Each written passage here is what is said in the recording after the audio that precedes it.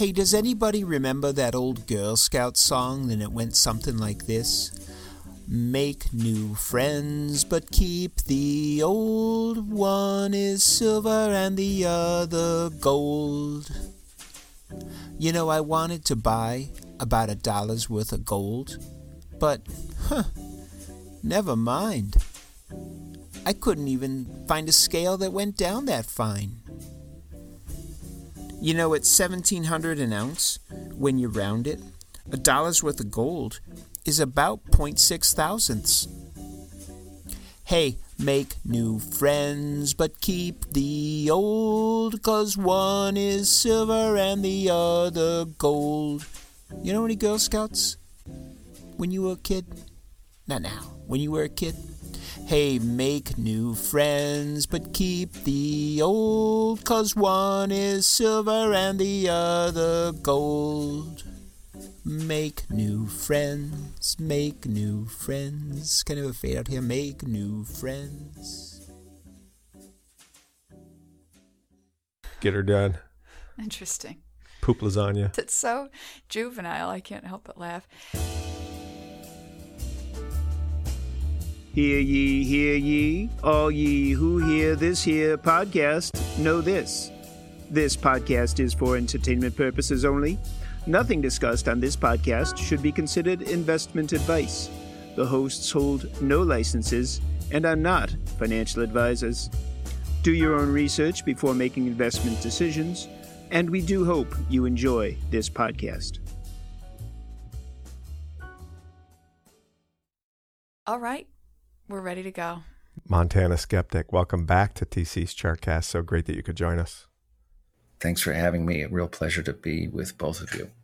Yes, well, you were our first guest ever on the podcast, and we were joking before we started recording that we're basically we're shilling for ratings right now. You know, you're such a big hit for our audience and for our numbers that we figured it was time to bring you back.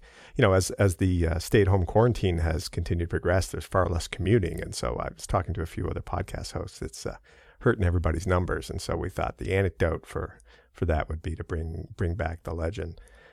Since everybody knows you and you've been on the show before, we'll skip the deep sort of personal intro that we typically do. But let's go ahead and get started. We've got a lot of things to cover today. The latest news in Tesla, some legal stuff, your latest article in Seeking Alpha, and what you want to do sort of post Tesla. But let's begin with the latest nonsense that's going on with Tesla. We're recording this on Friday, likely to be released Monday morning, depending again on our edit cycle.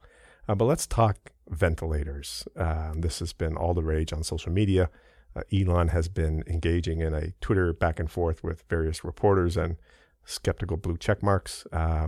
What's going on with Tesla and the ventilators? Well, it fits a pattern, doesn't it? I probably won't get these in chronological order, and I'll probably omit a few, but we remember his response to the hurricane in Puerto Rico some years back, where he was going to re-electrify the island. Today, they are struggling to find someone to maintain the inadequate solar system that he put in there that's not functioning correctly. When the Flint, Michigan water problems became a hot item in the press, he jumped in again as hero, was going to single-handedly solve it. We later learned he made a small cash donation. It took no other steps. With the California wildfires, of course, he promised some extravagant relief for the people who were affected by them. To my knowledge, none of that has happened. With, of course, famously, when the world was riveted to the news about the boys trapped in the cave in Thailand, it was crucial for him to step forward, to suck up all the oxygen in the room, to make sure that all the major media were reporting how Elon Musk, the visionary of our time, had assembled a crack team of engineers who were developing a mini submarine that was going to be flown to Thailand and would assist in the rescue of these boys, would be instrumental in it. We know now that he leaned on the Thai government to make sure that it spoke glowingly of his efforts. That, of course, all led to the Vern Unsworth lawsuit. And of course, it led to revelations that the mini sub would never, ever have worked. I think Musk famously promised he would bring it to Thailand to prove that it would work. He's never done that, of course. He knows better than to do it. So now with coronavirus having become the biggest story of them all, it is important for him to be the hero. Though, if you think about it, he wasn't always so concerned about coronavirus, was he? Yeah, I mean, if you think about it, I believe that this is just one big search engine optimization retrofitting exercise. So ironically, and I follow this pretty closely. I've talked about this in other podcasts. If you go today and search, Elon Musk coronavirus, what you'll find is nothing but glowing stories about donations, about ventilators. But in fact, this goes all the way back to January, where he was quite skeptical on Twitter and called coronavirus panic dumb and compared the coronavirus to the common cold. And you can follow that path of being wrong, I think, on the issue and offsides on the issue, all the way to keeping the plant running when a sheriff had ordered him to close it for the better part of a week in late March. And I think that's suddenly when he saw the light and realized that he'd made a pretty big mistake and has been retroactively trying to correct it. But as is his way, we knew from the beginning that what he was promising wouldn't be delivered, and it kind of feels like Groundhog Day for us, doesn't it? Yeah, I mean, I do go back to January 31, which is an interesting day. I believe that was the day that Trump shut down travel from China. And who is it that must dance to the tune of the Chinese overlords these days? Why, it's Elon Musk. And so what does he tweet out on January 31st? He says that the coronavirus is, no more virulent, I think is what he said, than a common cold. He compared it to a common cold. It says not even like a flu. It's harmless. And then he continued to deride all the efforts throughout February, saying that they were the consequence of panic. When, as we know, Trump is being criticized, perhaps rightly so, for not acting quickly enough. Musk is assuring his 32 million followers that this is all a big nothing. And this goes on right up through March, when the health authorities in 5 or 6 California counties, including Alameda County, where the Fremont plant is located, order that all non-essential businesses shut down. And Tesla at that point begins fencing about whether they are or are not non-essential. They don't shut down. They keep their plant running for 4 or 5 days thereafter, until finally they cannot abide any further pressure from the authorities and they close it down. And I sometimes say Trump when I mean Musk and vice versa. This attracted some adverse publicity for Musk. And so it was important for him now to completely change the narrative, so that when you look for Elon Musk and coronavirus, you will learn not that he was a coronavirus denier from the start. You will instead see that he is this brilliant hero who stepped forth with an offer to manufacture ventilators. And in the meantime, I think he claimed to have secured 1,000 plus ventilators. It later turned out, I think, from China. No surprise. And of course, it now turns out that they are not ventilators at all. At least most of them are like sleep apnea machines, which there's at least a heated debate about whether they are unsafe for people who are suffering from coronavirus or people who are treating those who are suffering. So that sort of catches us up to where we are. Musk, once again, very badly wishes to be the hero. This time there are a few more of the so-called blue check marks in Twitter who are skeptical about his story. He's been called out on it by someone at CNN. He famously attacked CNN a day or two ago after Gavin Newsom said that he had not seen any ventilators from Tesla, and CNN reported that. So Musk attacked CNN. Hilariously, Eric Trump Jr. jumped in, or excuse me, is it Eric or Eric Jr.? The Trump son jumped in to defend, Musk, and said, "You're so right. CNN is just fake news." So you have that strange alliance happening. Just utterly bizarre stuff. And but as you said, if you search for Elon Musk coronavirus, you're likely to read a story about his heroics with ventilators. You know, on this topic, there have been a number of folks commenting that this discrepancy between what was promised and what is actually being delivered is starting to get the attention of more blue check marks. I'm skeptical about that and the effect of that. I'd be interested in your take. I mean, this is, as you said, it's right out of his playbook, you know, promise big and underdeliver. And within the Tesla cult and the Elon cult, it's also falling right into the pattern of, you know, have full faith, unwavering faith in Elon, don't doubt Elon, and also don't believe any of the promises that he makes. He won't make them how he said he will, but he will get there eventually. And there still seems to be a tremendous amount of, at least he's doing something, sort of support. You know, he's doing something, what are you doing? And I'm pretty skeptical that some of this additional attention from perhaps more of the mainstream media and the blue check marks is actually going to have much of an impact because he has so, you know, solidly demonstrated his ability to conduct the tenor of the PR machine. Am I wrong? What do you think about, is the tide changing? I know we don't know, but you know, you've been watching this a long time. I'm interested to see how you're reading this tape. We don't know. I think maybe at the margins, it changes a little bit.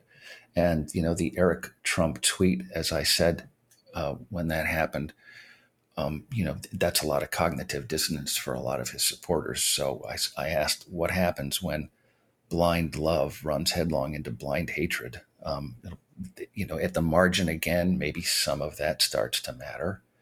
But as you both know, I was on a broadcast a few weeks back with Autoline, with very knowledgeable auto industry people. And those auto industry people, including the auto correspondent in Detroit for Bloomberg, David Welch, very bright and informed guy, recited to me the Tesla bull case. And it included so many things that were plainly wrong, just plainly myths that had been spun by Musk and are widely believed. And he has had so much adulation endlessly in the media. He has been able to sell these stories. And so I think we have to all be skeptical that it's going to end anytime soon. People are credulous. People are hideously ill-informed. The Tesla Q crowd is tiny. Most people are completely unaware of the vast chasm between what Musk has promised and what he has delivered. Most people are unaware of the brilliant website Elon Musk Today, for example. So I'm with you, Georgia. I think it's I'm skeptical that this makes much of a dent. Well, and let's not forget, a lot of people have made a lot of money in this run-up that has occurred since the coronavirus panic is dumb tweet. You know, the stock has, you know, we're flirting with 800 again, which is hard to believe. And so those that have been able to hop on that rocket ship are probably pretty pleased with Elon right now. Yeah, why don't we talk a little bit about that, Montana? You know, I before we do, I just say I was on a podcast myself earlier this week. It's called Chit Chat Money. It's a podcast directed towards young, sort of college graduate level investors, and they had me on to make the bear case in Tesla. And if the audience is interested in listening, they can find it on Apple, Chit Chat Money. And they did a wonderful thing, which is they just systematically presented the bull case to me and allowed me to destroy it with logic and facts. And it was kind of fun. But as we've learned, and as all the stock price bros in the world will continue to remind us correctly, none of it matters. And so I'm curious to get your thoughts on the current stock price. And I put out a chart yesterday that I made from Bloomberg, which showed that the analyst estimates for 2020 GAAP net income have been slashed from around $4.40 a share down to minus 40 cents a share. And in the time that Tesla stock has doubled and then some, the slashing of the estimates to net income had gone from around, plus 800 million to, minus 50 to 100 million. It's going to be way, way, way more of a gap loss than that by the time we're done. But that's just where we are on the annual tradition of analysts slashing their front contract earnings estimates for Tesla. So can you imagine that They're not making any cars in Fremont. They're not selling hardly any cars in the US or Europe. They are making some cars in a new factory in a swamp in Shanghai. Who knows what's going on in New York? The Gigafactory in Nevada is ostensibly closed. And yet the stock doubles on basically nothing. I would argue this is more absurd than the initial run up to 960. What do you think? Well, I've become so inured to the idea that the stock price has absolutely nothing to do with the fundamentals of the business, that none of this surprises me any longer. Okay. We have this well-established pattern, of course, of analysts making estimates for next year or the year after being the year where Tesla becomes profitable. That was supposed to be 2019 with the Model 3 in full-throated production. And of course, they lost $862 million last year. Hope springs eternal in the analyst's breast, I guess. And people just want to believe all this. There are several theories about what's going on. One is, well, okay, so Tesla's hurting, so we're going to just skip 2020. Let's ignore that it happened because the other automakers, they're going to hurt even more. And this is going to be more devastating for them. And so Tesla will emerge, ironically, as the clear leader in EVs in the world. And this will solidify and cement its position. And I think that was along the lines of what the Credit Suisse analyst said a few days ago. It's certainly true that all automakers are being pummeled right now. The idea that Tesla is better situated than the others to survive this seems to me to be highly fanciful. There is still going to be a Volkswagen Group when we emerge from this. There's still going to be a GM. There's still going to be a Ford. There's still going to be a Daimler. There's still going to be a Bavarian Motor Works. You're going to have vigorous competition that will still be a Volvo. So, the competition isn't going away. The idea that it's going away is foolish. I agree with you. The stock price now is more detached than ever from the actual fundamentals because I think people also underestimate how devastating this shutdown is to so many people who are stretched out on their budgets, who are going to have a hard time making lease payments on their cars, who are going to think long and hard about expensive purchases. And let's face it, EVs cost a lot more than a similar internal combustion car. There are going to be a lot of governments that have to think hard about whether they can afford some of the subsidies and rebates that they've been offering. For example, California, I believe it has a rebate if you buy an EV. We're looking at having a $17 billion surplus this year. The latest stories are that they're now fearful that the deficit will be double that, closer to $35 million in a deficit. This is going to change the behavior of a lot of people, but right now, none of that matters. And, that's where we are. We're at a place we can talk about all the things that would matter if this were some other company, but ultimately, at least right now, we're sort of having the conversation among ourselves. The investors don't care. This philosophy that the global slowdown over coronavirus is only going to strengthen Tesla because they have the premier position in the EV market is preposterous. I mean, the automotive market is cyclical as it is and was heading into a down cycle coming into this.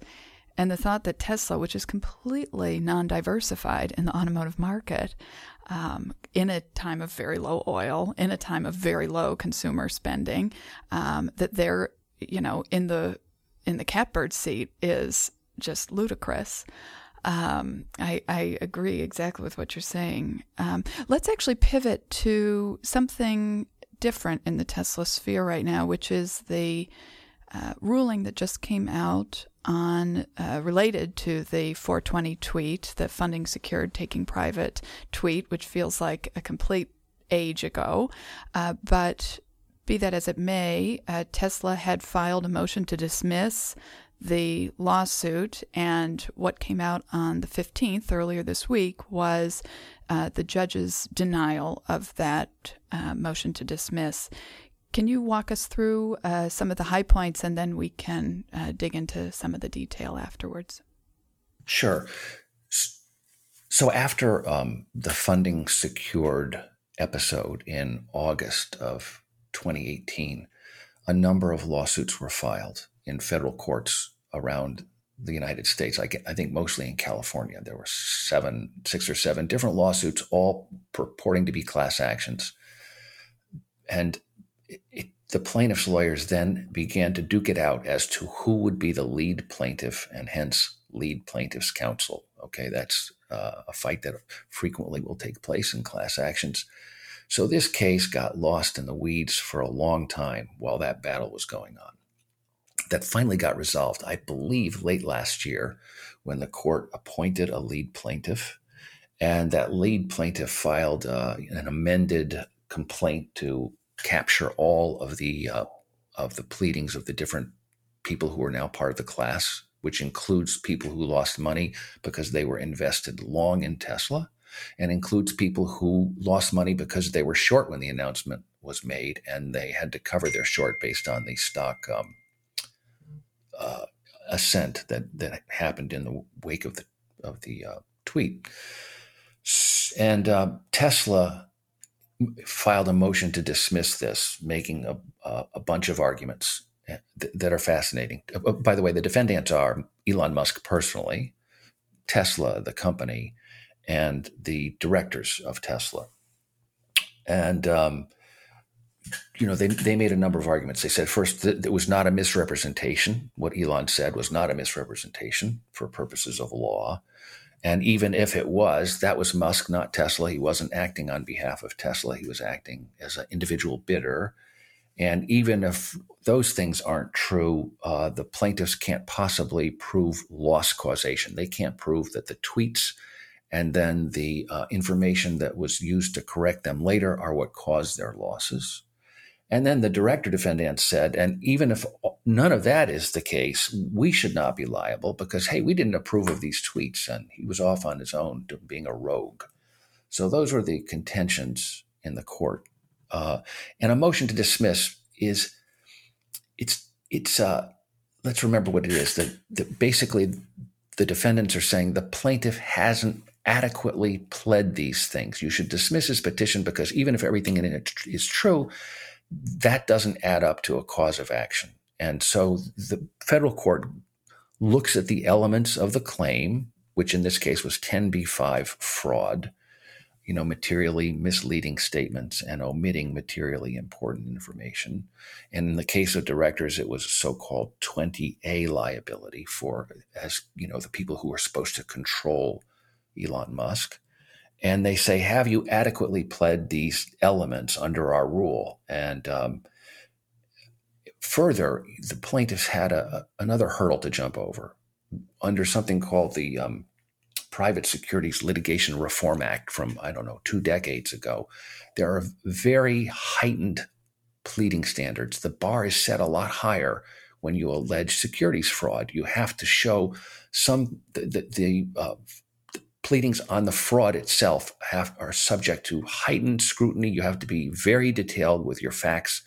I think you might remember that the lawsuit involving the Model 3 failed for that reason. They could not overcome those high pleading requirements of the Private Securities Litigation Reform Act. So that's what was going on in this opinion, and we can. That's sort of the introduction to what happened.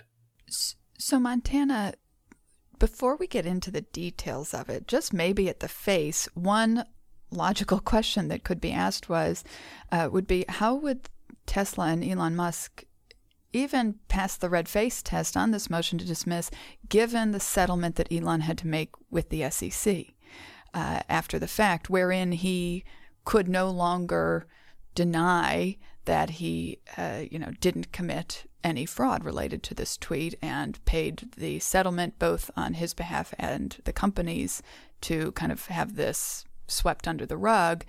Given that settlement, how do you then turn on the heel and put this motion to dismiss forward? It's interesting that you ask that because I read the brief that the defense counsel had filed, and my reaction was, if this were my case and I were defending it, I would never file this motion because it is such a sure loser, number one. And number two, all I'm going to do is educate the judge about the governing law and get him dug in on the case early. But they did it. Maybe I just lack adequate chutzpah or something. It's how Elon Musk loves to gaslight his critics. This is gaslighting of the plaintiffs and the plaintiffs' counsel and the court. And the court didn't buy it, of course. But I had the same question, Georgia, but there it is. And now we have a result. And this, what's interesting is that what really hurt Elon most in this is the SEC lawsuit, because the SEC lawsuit developed evidence and had very detailed pleadings. The plaintiffs had a lot more evidence that they could sink their teeth into when they made their own allegations, so they could meet that heightened pleading requirement.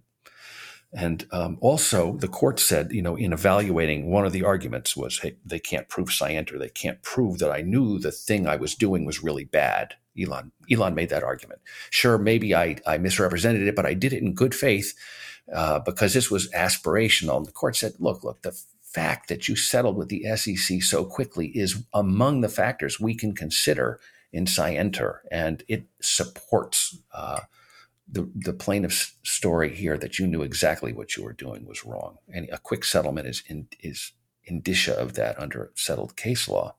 And also the fact that Elon Musk, so vigorously and repeatedly attacked the shorts and goaded them. The court cited all that evidence, all the tweets where he was talking about the short shorts and short burn of the century and flamethrowers. And the court said this is evidence of animus that goes to motive that helps support the scienter requirement here. So, ironically, again, the personality defects of Elon Musk come back to bite him. He got away with it in Unsworth. Will he get away with it here? TBD. But fascinating that he helped out the plaintiffs so much. It's just taken a long time for that SEC lawsuit to finally bear fruit in the private context. Yeah, I totally appreciate and agree with everything you're saying, except as I tweeted out earlier this week, as I have PTSD reading this thing, to be honest, and I'm wondering if how after the Vern Unsworth debacle, and I'm just wondering if we're going to have another, reflections at the lake moment when this is all done. Like, it couldn't be more obvious what happened.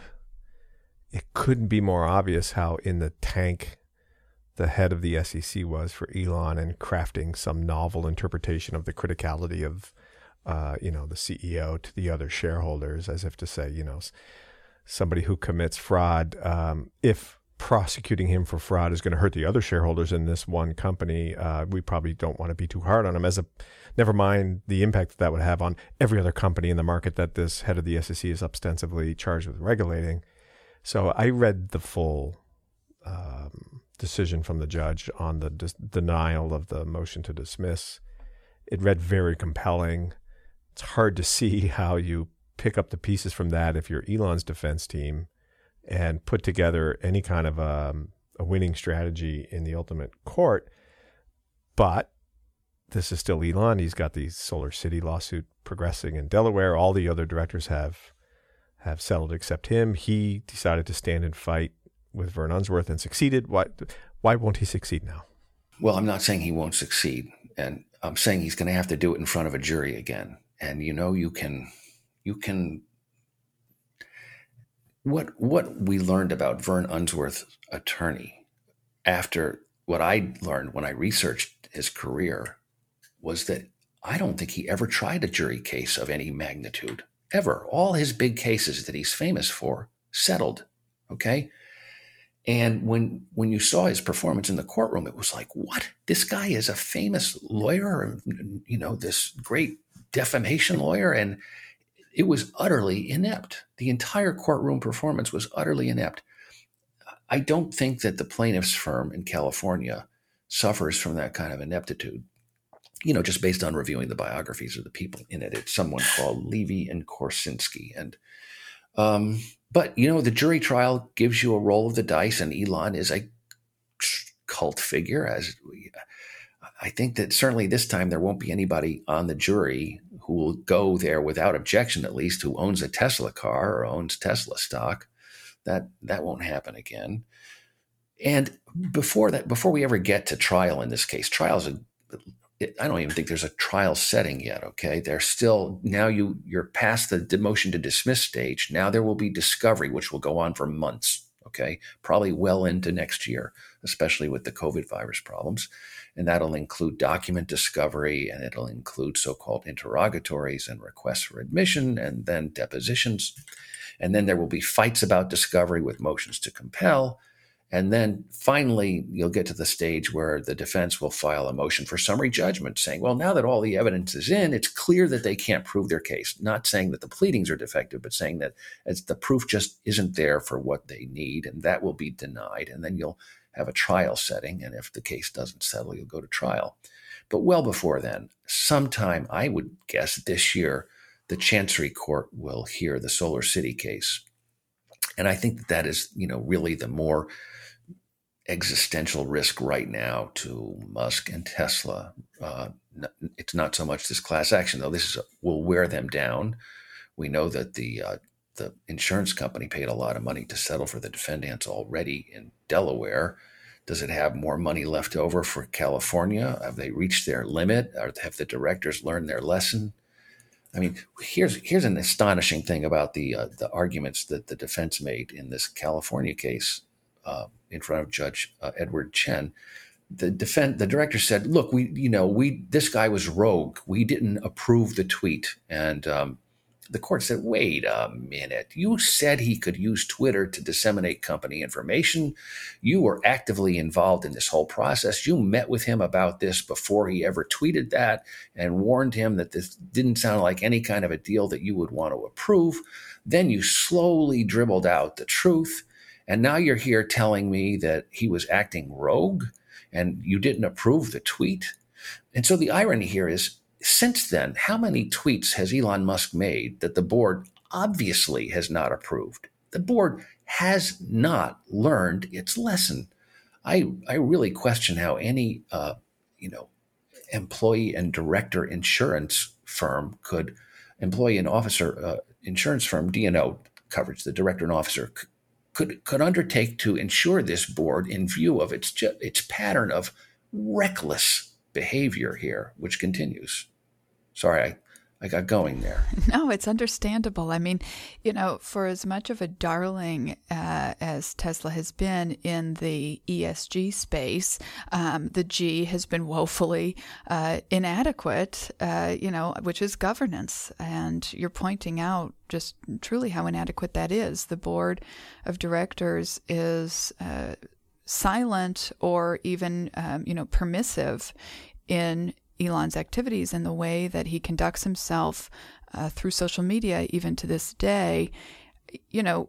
Even yesterday, and perhaps it was the day before, everything is blending together a bit these days, but with his spat with CNN, and there was a CNN reporter that was responding to him in social media, and they were having a bit of a tete-a-tete about the ventilators. Elon then went on to block that CNN reporter. And it begs the question of if Twitter is, as stated or has been previously on their website, that the social media accounts are, in fact, official communications, can the CEO be blocking anyone that is potentially an interested shareholder or blocking any interested journalist? And the board of directors seem to have no stance on this. It is disappointing, but also reasonable to hear that while the sensationalism of the case is certainly there, and that day certainly rings very clearly in people's memories, that the case itself will be prolonged to the point where it might not be such a big risk to Tesla as a going concern in the moment. At least that's what I'm hearing from you. This is going to go on and on. Probably the winners out of this will be the law firms, and there may be other significant events between now and then that will be more of a risk to Tesla. Perhaps the Solar City lawsuits will be that. Talk to us a little bit about how you're viewing these legal risks relative to the other risks at play for the company and for the value of the equity. Again, of course, with the caveat that none of it matters, right? I know. And yes, this is the milk carton board of directors. They're all they haven't been heard from in forever. They're lost, and we need. And they're paid handsomely to disappear. Yeah, they are. So Tesla, there are a lot of big risks in the world of lawsuits. One of them is, I think, the most immediate one is the Delaware lawsuit. We know the directors paid a lot of money to resolve that. And now it's Elon Musk alone against the world. And after Unsworth, I fully expected the Unsworth case to settle. It didn't. It's clear to me that I was wrong about his mentality. He is just that big a gambler, and he'll gamble again and again. And so I expect he'll try to go to trial in Delaware. And it's very different.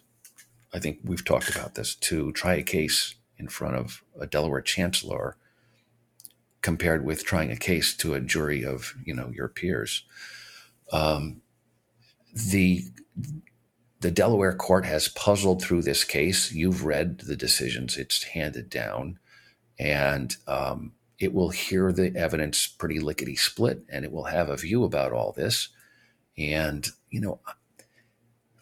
maybe Elon escapes it. I think his chance of escaping it is not nearly as good as it was of escaping Unsworth in front of a jury and a lawyer on the other side who'd never tried a case.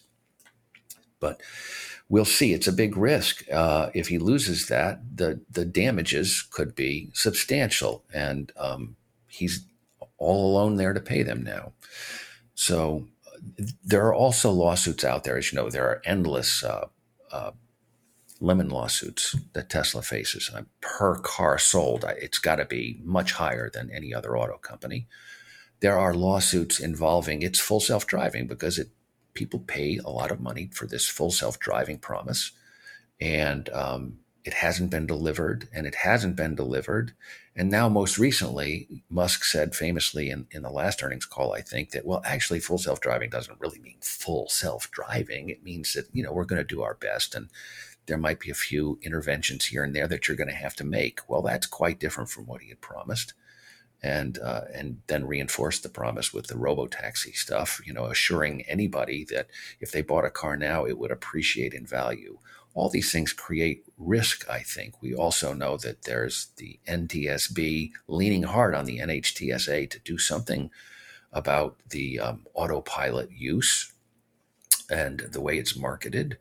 Maybe something will come of that. We know that there has been attention to the unintended acceleration events, the sudden unintended acceleration. Possibly something comes of that. So there are a lot of minefields out there. Can Elon Musk dodge every one of them? I mean, we'll see. He evidently thinks he can. And the name of the game has always been, those are problems for tomorrow. Right now, I'm going to survive today. And if I have to do it by creating more problems tomorrow, well, I'll do that. Yeah, I would say the one bull thesis that is undeniable is there will be far fewer lemon lawsuits that derive from Q2 2020 sales. Because the plant is shut. Hey, let's pivot off of beating our favorite dead horse, and let's talk about what really sort of drove us to think of having you back on today. We both read your really outstanding, most recent Seeking Alpha article, and it was very nice to see you broach a different topic and display all of the thoughtfulness and intellectual capacity that you have on a whole new area, and many of our listeners would probably be very interested in reading it. Talk to us about that article you just put out, which involved a summary of a great conversation that Grant Williams had on his I don't even know how to say it. Himinar I'm series. guessing. Yeah. Things that make you go, Yeah, so Himinar. Yeah, Himinar. He's had a lot of really brilliant people on this series, I think 10 or 12 Zoom-type meetings, it feels like when I watch them. Yeah, it's been a good one. Talk to us about the one you selected to write about, why you selected it, the article you wrote, and the things you deduced from it. And it, frankly, was kind of a scary article to read, but I think it was very, very thoughtful and very important for potentially our listeners to go have a look at it. Well, as you know, TC in Georgia, I first met Grant back at the time when he contacted some of us, including you and I. He contacted you and me to say, would we be willing to talk to him about Tesla, because he was putting together that documentary, The Electric Noise, which came out, I don't know, a year or so ago. And so I started reading the work that Grant does. He puts out a research piece just about biweekly or so called Things That Make You Go, And it's just chock full of ideas and analysis and research. And it was always a terrific read, very lively in its style and well illustrated with graphs and charts. And I've enjoyed that a lot. And so I started listening to some of the interviews that he does. He does some at a place called Real Vision. And they were fascinating too, because he has the greatest Rolodex in the world, if a Rolodex is still a thing anymore.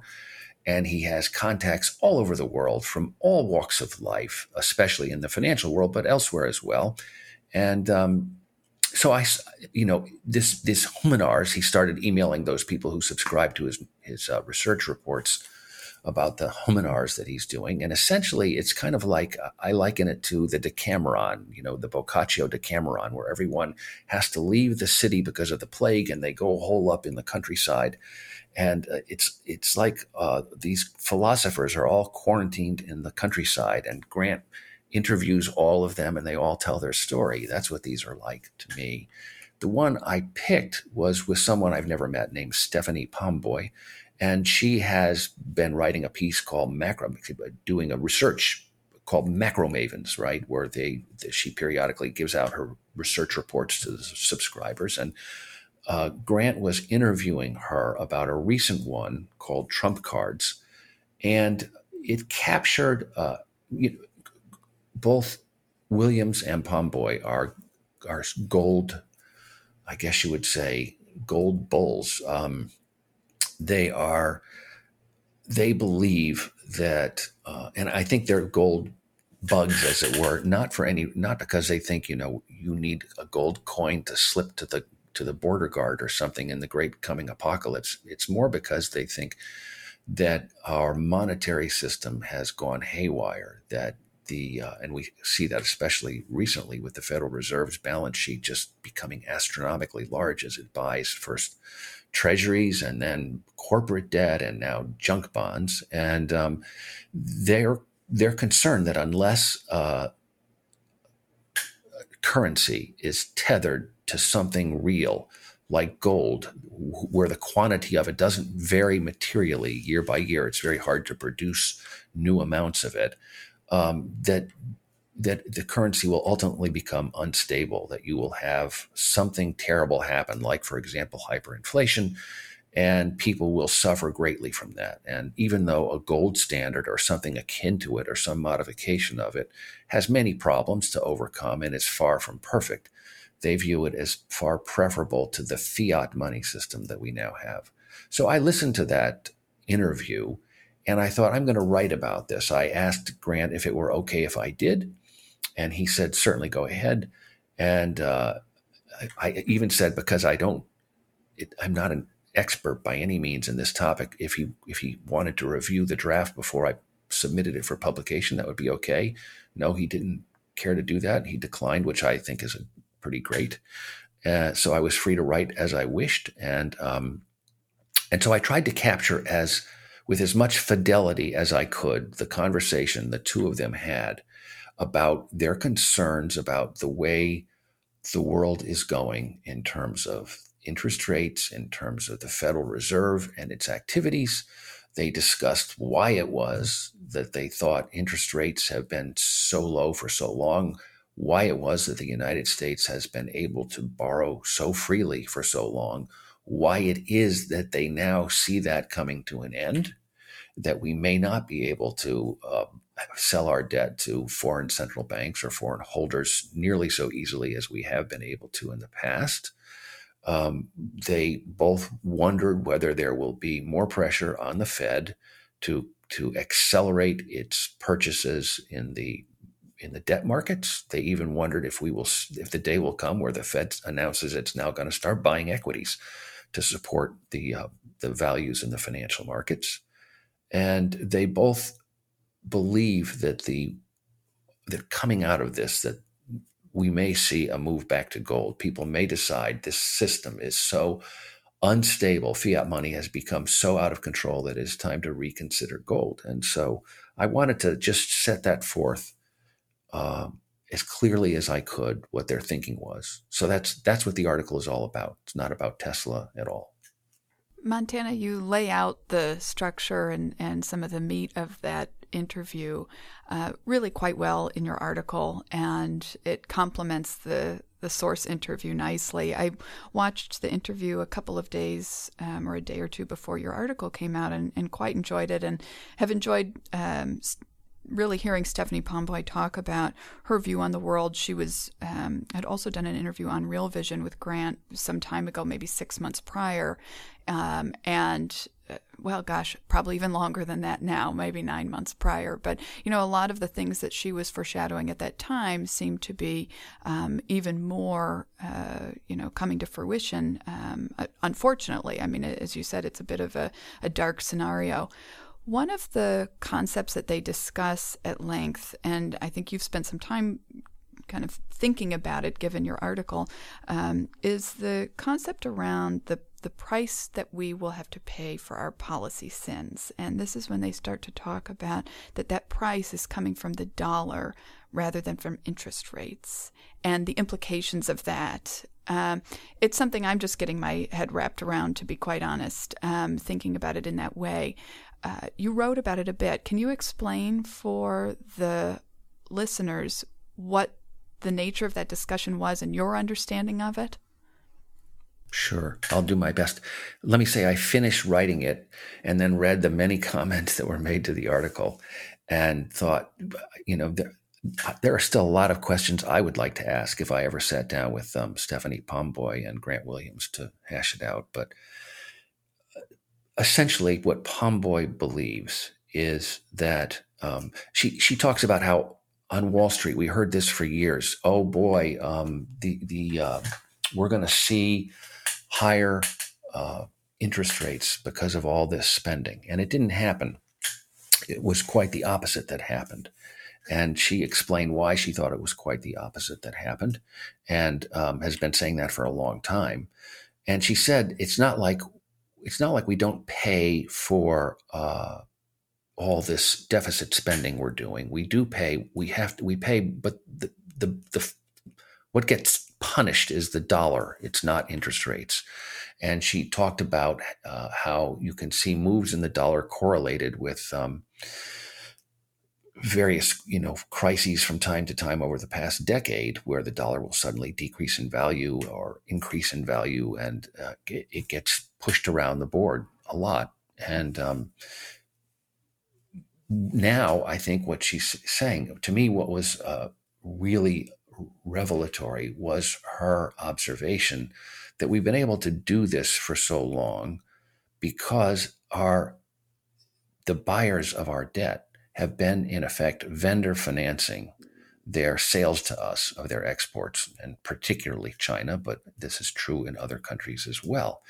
And she feels like that is coming to an end. For one thing, we're seeing more skepticism about globalism. Now, maybe that will pan out, maybe it won't. Maybe she's right, maybe she's wrong. But if it's true that, for example, we become more worried about the supply chains running through China and try to bring some of that closer to home, China will certainly be less willing to buy our debt in the future. And she feels like we can't raise interest rates. Every time we tried to raise interest rates, there's a huge tantrum in the markets and the Fed has to pull back. And we can't raise them because our deficits are so extraordinary right now. They're going to run this year, she thinks, 20 to 25% of gross domestic product. I think we're getting close to having $25 trillion of federal debt. And there's no way to pay that unless you monetize it, unless you use inflation so that you can pay back the people who loaned you the money in dollars that are worth less than they were worth before. I mean, I'm not sure if I answered your question, but No, you did. that's how she sketched it out. That's what I heard. Yeah. I interpret it then to be a bear case on the dollar. Well, I interpret it to mean that deglobalization is going to lead to a temporary period of perceived deflation, followed by basically, Weimar Republic. Yes, this is it is a bear case for the dollar. Exactly. Yeah.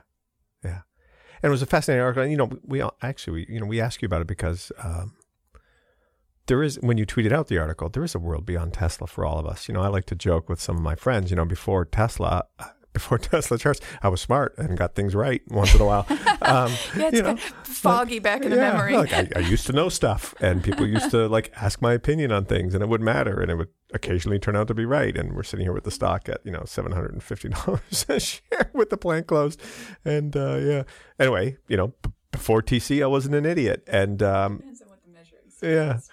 And yes, thank you. And I would say, with you, you're very thoughtful. I know you. We've gotten to know each other, and I would count you as one of my close friends now, given what we've gone through together.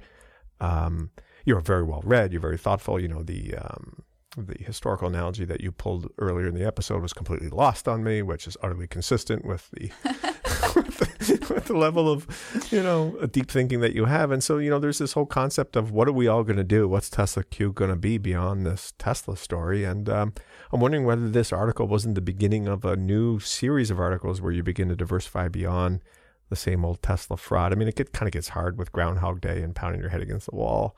And being basically stock price broed into submission every quarter. Is this the beginning of perhaps a new series of articles from Montana Skeptic where you share your thoughts, research, and writing style on a variety of topics?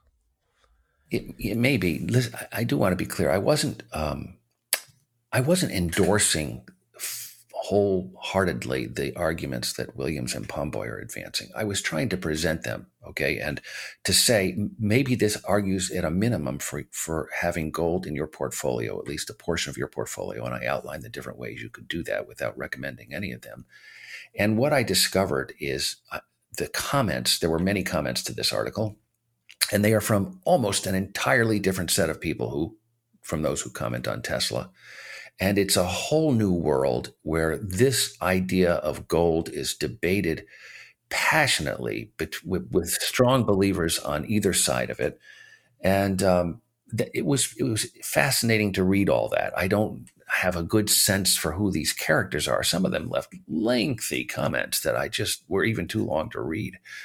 But they feel so passionately about it. And there's a lot of people who are very skeptical of the arguments that Williams and Pomboy are making, who feel like it's impractical for various reasons for us to ever return to a gold standard, or who feel like that they're completely misreading the way the markets are going to go, or who feel like the recovery will be sharper than they anticipate, and that interest rates will stay lower much more easily, and we'll have much less problem selling our debt than they anticipate we will have. So it was fascinating for that reason. Will I do more like this? Yeah, I'd like to. It was fun to do. It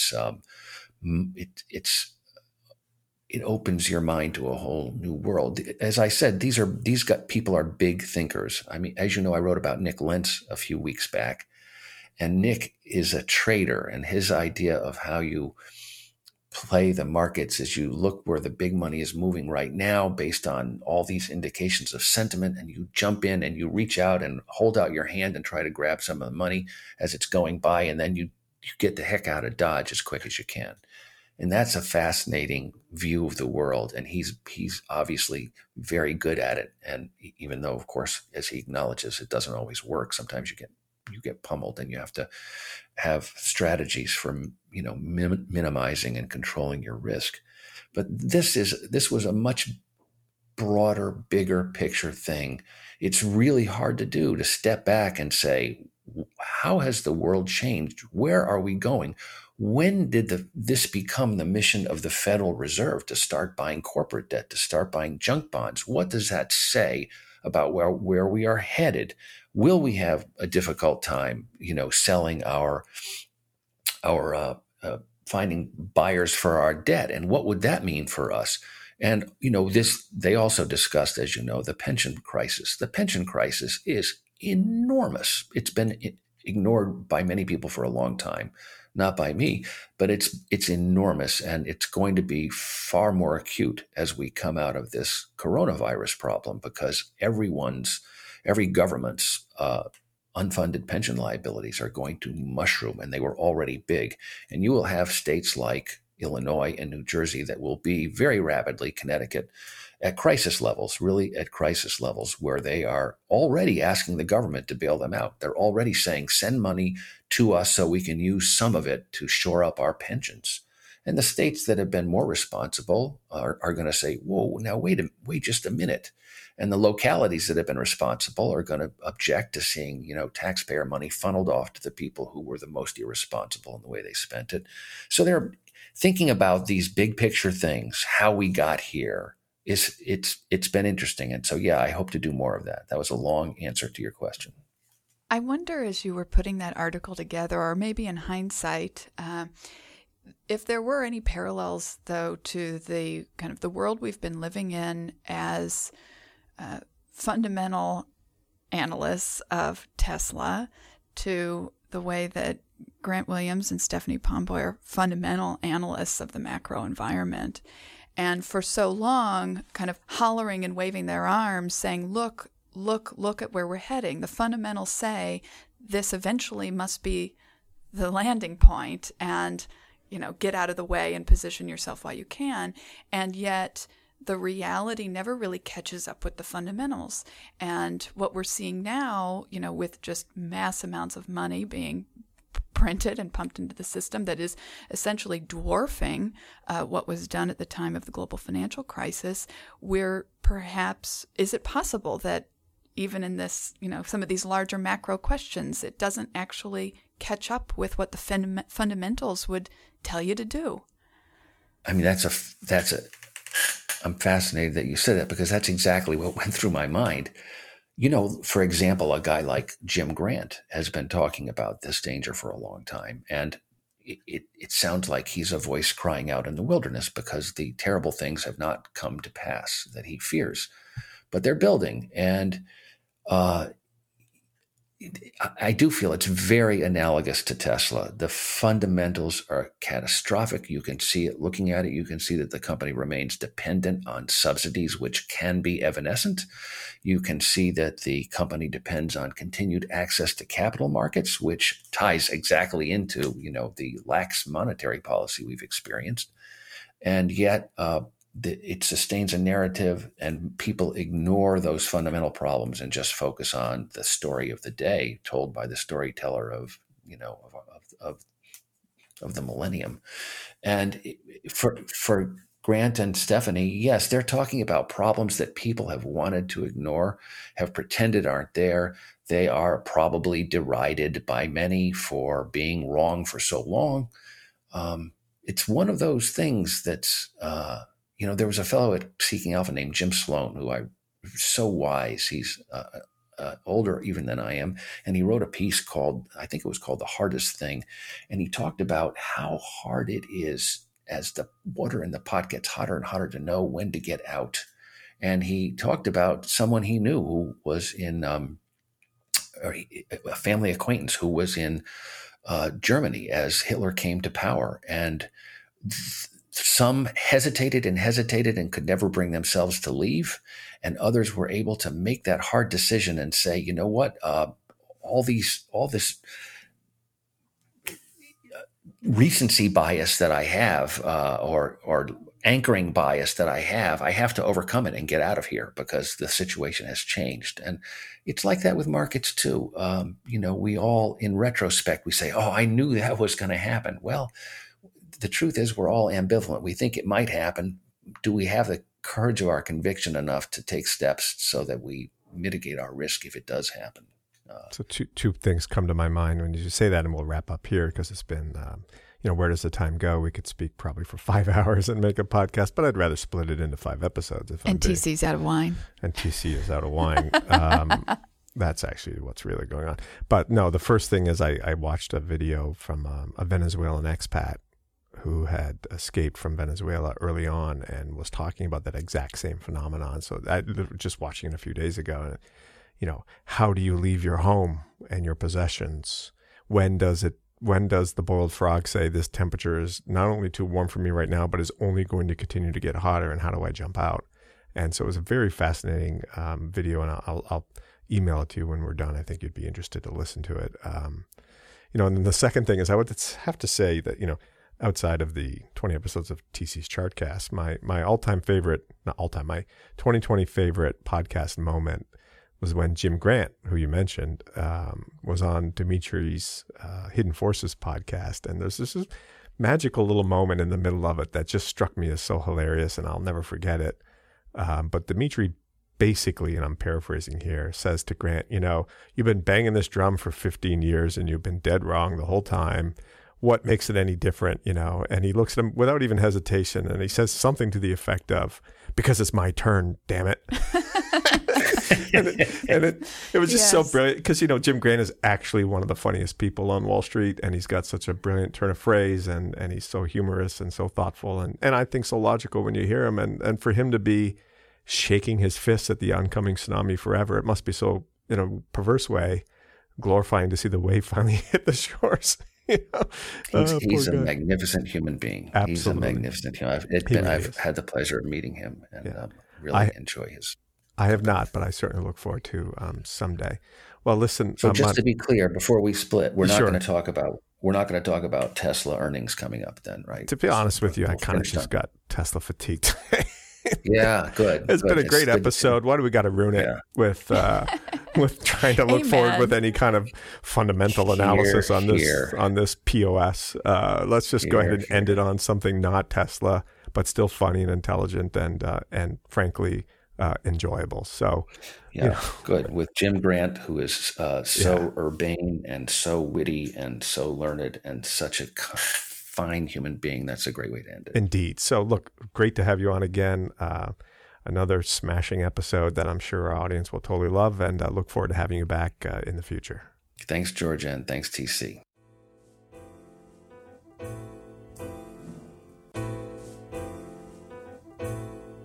Doctor, lawyer, Indian chief.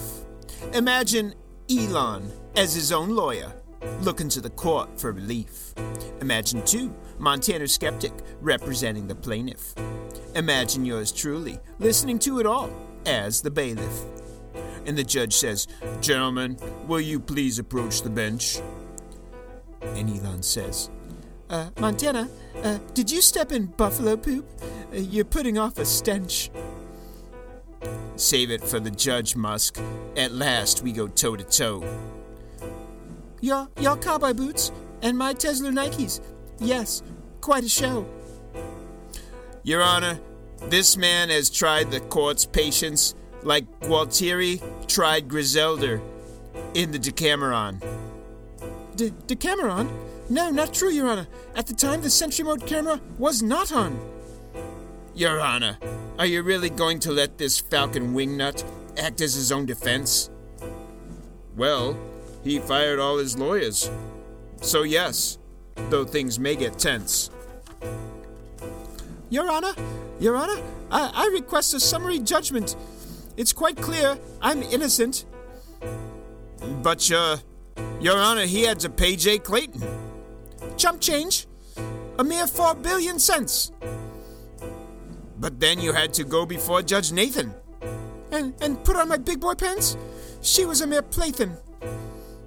"Your Honor, Musk is charged with serious crimes."